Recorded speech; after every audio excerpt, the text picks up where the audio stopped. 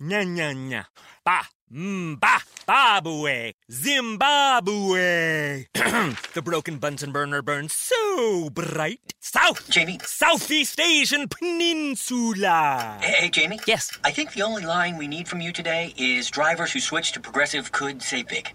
Cool. I just gotta finish my warm-ups. Foul, throw in the towel. History. Switch to Progressive today. Santa ski slalom in a salmon skin suit. Progressive Casualty Insurance Company and Affiliates.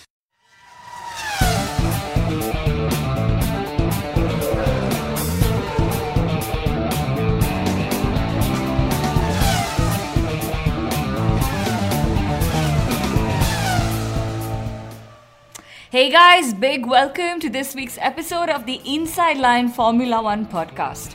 Kunal, it literally seems like Wednesday is the new Monday because, from publishing a new episode on Mondays, we're now publishing episodes on Wednesdays. Well, if some of our listeners had their way, we could be publishing episodes on Monday, Tuesday, Wednesday, and the remaining days of the week. Now, I love it that you love us, guys, but thank you so much for all that love and for sharing our Formula One passion. And much as we may love to do an episode every day, it's next to impossible. Like, almost impossible. Like, from living the Formula One life, we will be dying from the Formula One life. I don't think I can spend so much time with you every single day. My God, guys, don't give us such ideas. But y'all can check out our social media handles for updates. We're on Facebook as the Inside Line Formula One podcast, and Kunal and I are on Twitter as well. Kunal literally spams the hell out of his Twitter on Formula One content, so y'all can follow him. Yeah, I think I use my Twitter handle just for Formula One, and maybe you'll find some cute dog and cat videos out there as well. But yeah, social media it is for like literally regular updates. Yeah, and thank you Ashish, Lance, Suraj, Dave, lots of others of y'all who sent in their comments regarding Ashley's bites on our podcast last week. And of course, thank you for following us on Hubhopper, an app we definitely recommend following us on. Hubhopper is India's very own podcast app. It has thousands of unique podcasts and shows across every imaginable genre. Yeah, I downloaded it from the Google Play Store, Kunal. You guys can also get it from there or from iTunes. It goes as HUBHOPPER Hubhopper. So if you like it, remember to review it, share it with your friends. Y'all know the drill. So in this week's episode, we applaud Alessandro Zanardi's world-breaking efforts in the Ironman triathlon. And we ask if it's cheaper to pay for a seat for a junior driver or if it's cheaper to just run a third car. I know where you're going with this, but... And are we seeing the first cracks appear in the Sebastian Vettel-Ferrari relationship? And we wonder if haste could make waste in the case of Ricciardo and Renault. So I just had this thought in my mind, while this whole Ferrari versus Mercedes debate, it's like Google versus Apple in my head at least, And I picked this up because you just said like the Google Play Store thing. So anyway, Ferrari to me seem like Google, they're the best that there is out there, but they are crashing like we saw Vettel crash a few times this season already. Or they are freezing on the pit wall with their strategy, and then we almost certainly know that they are overheating as well. And I'm talking of the cooling back controversy that we've been reading about for the last many Grand Prix. And they're searching for their future talent, hopefully Charles Leclerc, but who knows. But Kunal, interesting analogy. And Mercedes, like Apple, I can grant you that, very precise, professional, cutthroat even. Maybe, fewer or more niche fans than Ferrari, but still smashing it out there on their own. Yes, I think, eventually we have the Russian Grand Prix that's coming up this weekend, and the one thing that actually comes to my mind is this whole memory of Danny Kivat torpedoing Sebastian Vettel. Actually, me too, And the other moment I really remember is how mid-race the director tuned into Bernie Ecclestone greeting Vladimir Putin. And they were shaking hands and, sitting in some VIP stand on the circuit. But for more memories from Russia, remember to tune in to Moments in Time with Lucian later in today's show. And I also wonder how many more years before we have to wait to see Vladimir Putin test drive a Formula One car as a pre-race build-up. And let's remember, if it's Vladimir Putin who's going to be driving a car, it is going to be nothing else but the Mercedes, because he has to be in the best car on the grid, or the World Championship winning car on the grid. Yeah, and how many more years before we see a Russian-owned Formula One team in the sport? So obviously we've got Haas F1 team representing America, and we could have been laughing about this. It would be great to have a Russia versus USA in Formula One as well. But given how global politics is going right now, we could actually have a USA versus China in Formula One. And if this ever happens, we literally have both these teams attempting to only beat each other and no one else in the sport. And the Russian driver Artem Markelov will make his FP1 debut in Russia with Renault. So that's amazing PR for them. And Lando Norris will be back in Alonso's McLaren. Basically, 1/5 of the grid in FP1 in Russia is going to be, young drivers, because Giovinazzi is taking the seat at Sauber, and that Nicolas Latifi is taking the seat at Force India, which then, of course, prompts me to speak about the whole Giovinazzi-Raikkonen partnership in Sauber in 2019. And I wonder if the Swedish relationship or the power is finally broken at Sauber, because almost everyone I've spoken to saw Marcus Ericsson renewing his contract with Sauber for next season. Or it could be that Giovinazzi has the Ferrari seat at Sauber, while the owners realize that letting go of Ericsson probably makes more sense than letting go of Kimi Raikkonen, because you don't do that. But Kunal, first things first, Ferrari will have a really strong reference for Giovinazzi at Sauber against Kimi Raikkonen. And, Ferrari literally knows everything there is to know about Raikkonen. So that's really smart. You mean in the car, right? Yeah. And I read that Kimi Raikkonen might test for Sauber in 2018 itself, basically to evaluate Pirelli's tyre compounds for 2019. This could be after the Mexico Grand Prix, and it, of course, makes complete sense, to get first-hand information about the tyres, and then also seeing how he can see basically making changes at Sauber and the car already. But anyway, I think Sauber will be a very comfortable move for Kimi Raikkonen. That whole environment, it's all about chasing P7 and lower. And we've seen how Raikkonen has struggled to keep up with the pressure of competing for anything higher than P7. So you are just being so mean. Well, I tell you who is actually being mean. It is Formula One.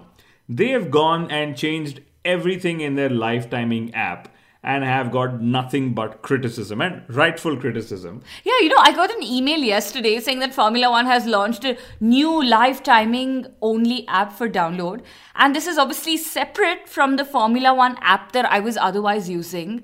And I was confused because I also have the Formula One Grand Prix app, which I use when I visit the Grand Prix. So from using one app, I am now using 3 different apps. It's so pissing off. And I guess just because they can't give Toto Wolff his 3 car teams, they've given us fans 3 apps on our smart devices. Well, even in the world of apps, Formula One is confusing. So if I had a non-Formula One friend, I don't think I have non-Formula One You don't friend. speak to them. Yeah. Not cool enough. But if I ever had a non-Formula One friend, and if that friend ever asked me, why 3 apps? I think the explanation is just so damn confusing, just like it's about Formula One.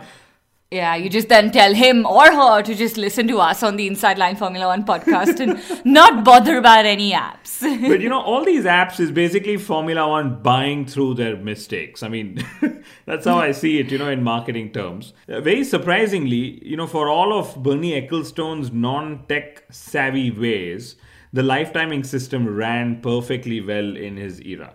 And, yet again, Bernie Ecclestone has said that Donald Trump is the best that has happened to the world. So. I also read one of Liberty Media's research releases and said something damn interesting, that fans are interested in racing. And there is a difference between speed and racing. And that was so spot on. Now, as a marketer, I think this makes complete sense. And I really hope that they're able to deliver on this insight. And I read that Formula One could split qualifying into 4 parts in 2019, basically run more elimination phases and induce more drama. And all of this when I think that qualifying is perfect. So Liberty Media is trying to change yet another aspect of the sport that is delivering well.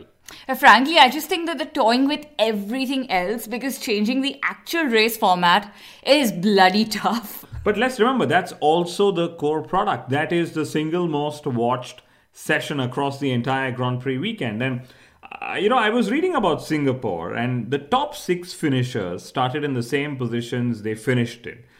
And this has happened only once before in the history of Formula One, and that was at this year's Monaco Grand Prix.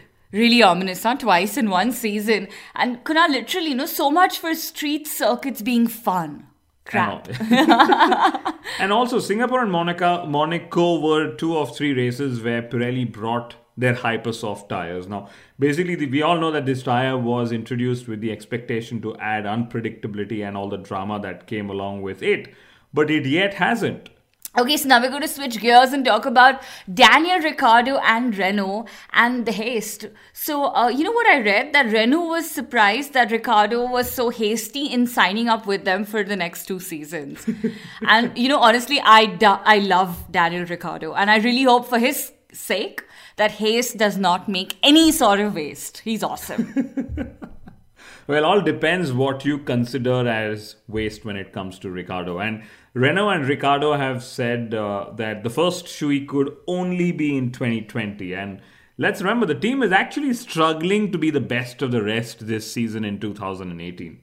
Yeah, I know they're only fending off Haas as things stand, but Carlos Sainz said that Renault is wary of Force India. I mean, Racing Point Force India, obviously, despite the mammoth points gap, and with good reason, I would say. Can you imagine if Racing Point Force India actually narrows the gap down further and, finishes closer between Renault and Haas, which is going to be damn tough. It'll need like a miracle finish.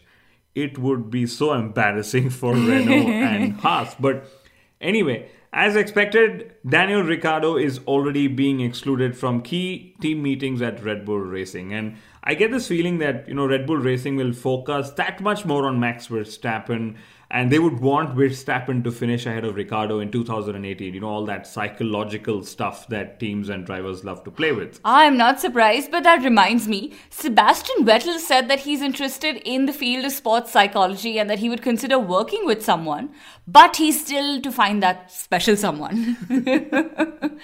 In which case, I would definitely recommend Dr. Sri Advani to Sebastian Vettel. Sri is already working with the Maini brothers who are racing in Formula 2 and in Formula 3. So basically, he's got motorsport experience. And he works with multiple world champion in Q Sports, Pankaj Advani, among several other known athletes. So, Sebastian, there is definitely something you can pursue with Dr. Sri Advani. But Kunal, I have to ask the question, what is it with Red Bull Racing and their young drivers not wanting to work with sports psychologists? Max Verstappen said that, he wasn't interested, and now Vettel says that he's never worked with one either. It's so strange. Maybe this is the common thread and sign between Verstappen and Vettel and whatever else. But on our show a few weeks ago, Charles Leclerc said that he worked with a sports psychologist through the Ferrari Drivers Academy. That means Ferrari is definitely taking care of the mental well-being of their drivers as well. Yeah, and Romain Grosjean has actively worked with one to recover from his 2018 slump. And this is something he told me during our interview in Spain. So I know it's true. But the other driver that possibly needs, a sports psychologist is Valtteri Bottas. And this is, of course, assuming that he isn't working with one already. But, okay, let me put it this way. Every driver on the grid should work with a sports psychologist given all the benefits that come along with it. But anyway, in Bottas's case, I can only imagine how demolished he would feel in Mercedes. I mean, Lewis Hamilton is in the form of his life, and Valtteri Bottas is struggling to win the first race of his season yet. Yeah, and I doubt he can. Unless, in his words, Lewis Hamilton wraps up the title a little earlier this season. That's literally the only way Bottas is going to win. But Kunal, talking of ambitions, on one hand, you have a Mercedes driver hoping to win a race. And on the other hand, you have a driver hoping to claim the world title for the 5th time. So, ouch. Big mismatch. But that said, Valtteri Bottas said that he's also still aiming to win the world championship with Mercedes. So he's not giving up. Well, that's something even Esteban Ocon is doing. And if Valtteri Bottas is struggling on motivation, like I think Wolf said, so could Mercedes shock the world by replacing him with Ocon for 2019? Ouch, that sounds a little rude, but never say never, I guess. I honestly heard that Ocon is negotiating with Williams for 2019, and I would be glad to see him on the grid, frankly. I mean, I would love a Kubica-Ocon pairing at Williams if that's even possible, That would give me reason to actually watch Williams when they're racing. I've been ignoring them lately. You are not alone. But, there are actually too many Russian drivers out there with loaded pockets aiming for Williams' seat. Could Putin be one of them, Kunal? But like Esteban Ocon said on our show a few weeks ago, he would rather race for a slower team in Formula One than be out of the sport in 2019. And it is just so unfortunate for the driver. And, but for Williams, despite being slow and last the entire season, their two cockpits are in super demand for 2019. That's super true. And I'll tell you what else is in super demand. Formula E. So I just heard news that Stoffel Vandoorne could be on his way to Formula E, and this is with the Mercedes affiliated team. And with this whole budget cap issue being discussed here at Formula One, people are wondering if Formula One staff will basically end up in Formula E. Well, I wonder if these are all indications that Formula E is the future. And there are times when I seriously consider an Inside Line Formula E podcast, but no, not just yet. And, talking of, Formula One staff moving into Formula E, etc. It's good in theory, but let's remember Formula E teams are really compact and concise, and they're not like Formula One teams, really bloated and lots of people doing the same roles, etc. So that's not going to happen as easy as it sounds. Okay, guys. It's time for our What Wolf Said This Week section. Clearly, Mithila is just so excited each week to talk about this section. Yes, I had to take a very deep breath before starting because I get overexcited every time. I think she runs a Google alert on the word wolf, F1. Yes, I stalk him only for this section, guys. But Wolf said that Mercedes could end their junior program and that it made no commercial sense in paying for junior drivers to have seats elsewhere. But that he wouldn't mind running a third car. Okay, decode, Kunal. Well, this whole third car discussion is a real time sink. I said this last episode, I say it again. And I really wonder if it's cheaper to run a third car or to pay a minnow team to get your young driver a seat. I mean, the seat would cost a couple of $1 million at best and maybe a discount on the engine bill or something to that effect. Yeah, and running a third car would mean, more members on the race team and their costs. And if you're Ferrari, you anyway can't manage two cars. So managing a third car is just out of the question. And Wolf also said that a 40-point lead is no cushion. Can we laugh now? And then he said that no win in 2018 has been an easy one. Now, this bit of information is what I would definitely agree with him on. I mean, Mercedes had it easy from 2014 to 2017, but 2018 has been a real tough one. Okay, so on that note, let's look forward to this weekend's Russian Grand Prix, and here are the moments in time by Lucien to start things off with. Welcome to Moments in Time on the Inside Line with Lucien Byfield. Today, we talk about the Russian Grand Prix. The Russian Grand Prix has been accused of being a boring race and nothing spectacular, but I love this circuit, and playing this track on the Xbox proves how amazing it is. It is a great mixture of fast and slow sections, very technical and hard to learn. The real plus is the beautiful location, which makes for some stunning television. 2014, Nico Rosberg, who earlier in the season seemed to have Hamilton rattled, had lost a large lead in the championship through a couple of mistakes and some unreliability, and came to Russia with a point to prove. He subsequently screwed his race up right at the start, missing his braking point and turning his tyres into 50-cent pieces, otherwise known as flat spotting them. And how bad? He had to pit to not risk vibrations and did all but one lap of the race on one set of tyres. To me, this exposed the issue with tyres. But anyway, he drove a storm-over race to eventually come second to Lewis, who had yet another easy Sunday drive to first place. Bottas proved that this was a circuit that suited him, with a podium and fastest lap in the Williams. 2015, Carlos Sainz had a mother and a father over crash in free practice. Try saying that a little faster. Mother father! Wedged in the tyre barriers, after a reported 46G crash, things looked bad for the Spaniard, but he escaped and was allowed to race. In the past, we have always heard about Hamilton and his bad luck to the point of knowing it intrinsically, but Nico Rosberg has had his fair share, and often more bad luck than Hamilton had. Again, this race was to be another Mercedes affair, with all the rest making up the numbers. But Rosberg had throttle issues while leading comfortably and ended up giving the race to Lewis. The real spectacle of the race was Kimi Raikkonen going for an impossible move on Bottas, which took him off alright. It was a rookie error from the Finn and would not be the last time the two Finns would tangle. Oh, and let's not forget the almighty prang that Romain Grosjean had. Wow, that was huge. 2016, there was already bad blood between Vettel and Kvyat. And of course, who had to hit Vettel in this race? Not once, but twice. Yes, Daniil Kvyat. Now, I rated Kvyat as a potential world champion. I still do. I have never given up the faith. But this result pretty much sealed his already shaky fate at Red Bull. And he would be replaced by Max Verstappen. And it seemed as if Sebastian Vettel was pulling the strings with Red Bull, despite being a Ferrari driver at this point. Very strange scenes in the pits indeed.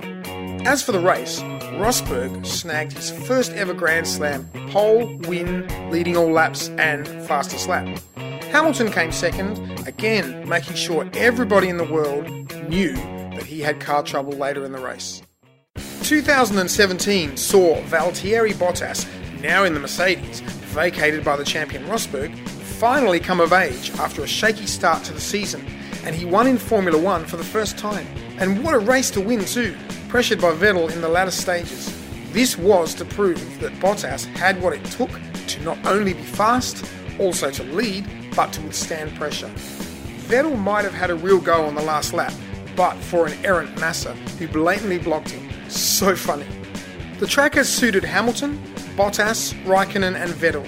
All have scored multiple podiums in the 4 races so far. But money has to be on Hamilton, given his remarkable talent, form and luck. But this just might be the last chance for Ferrari to get back in the hunt.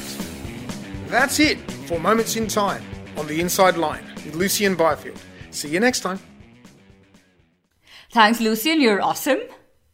Yes, you can hear more of his music on Bandcamp. He is a professional musician and he has actually composed the opening and closing tunes that we all enjoy so much on the Inside Line F1 podcast. Awesome, Kunal. It's time for our predictions. Well, I am really hoping for a Ferrari 1-2, just so that we have anything that can make the season more exciting for all of us. Anything, that compresses the points gap in the Drivers' Championship. On which note, I just remember that Sebastian Vettel said that he wishes he could seek Michael Schumacher's advice on various things at Ferrari. And I wonder if this is another sign that while Ferrari may have lost a bit of faith in Vettel, maybe Vettel too seems to have lost some faith in Ferrari. And it also makes me just applaud what Schumacher achieved with Ferrari in the 2000s, when you look back. But okay, as for my predictions, I really hope for a Ferrari 1-2, and I really hope that Kimi lands up somehow on the top step of the podium. I'm being really wishful. Wishful thinking. Yeah. But I really think it's going to be Lewis Hamilton, come Sunday. The form that he's in, I think it's difficult to pick anyone else. Well, Max Verstappen said that Red Bull Racing has the best car this season and they just need the best engine.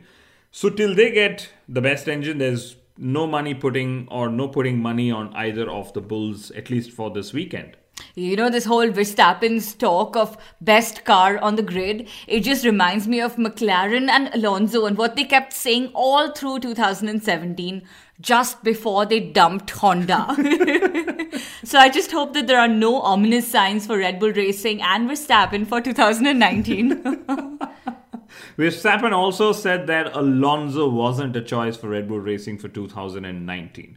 Now, did Max Verstappen actually know of Red Bull approaching Alonso or the other way around and refused to let Alonso join the team? So that's first question. Or did Red Bull Racing talk to Alonso behind Max Verstappen's back, especially given, Fernando Alonso's claims? Yeah, I think Alonso is just playing games. He's just being Fernando Alonso.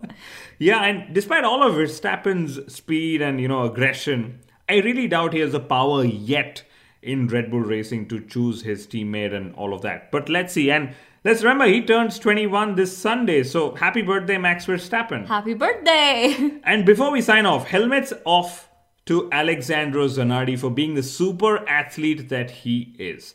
He beat his own world record in the Ironman triathlon by a whopping 30 minutes. Now, just what an inspiration this guy is. Amazing. Absolutely. Congratulations.